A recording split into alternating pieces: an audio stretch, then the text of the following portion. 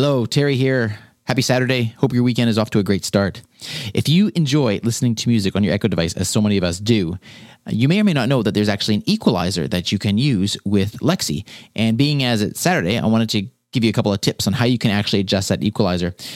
There is a bass, mid, and treble setting that you can adjust. And the easiest way to do this is, of course, to do it through your voice. So you can say, for example, Lexi, increase the bass, or Lexi, decrease the treble, etc. And you can do that multiple times.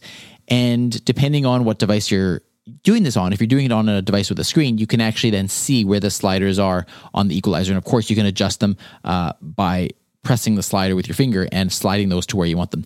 Now, if you want to then reset the equalizer, you can simply say that, Lexi, reset the equalizer, and she will show you the equalizer that's been reset, and she will also give you a prompt to say that she has reset the equalizer. So there you go. You can play around with that and see how it changes the way that the music is played on your device. Happy Saturday, and we'll talk again tomorrow. Take care.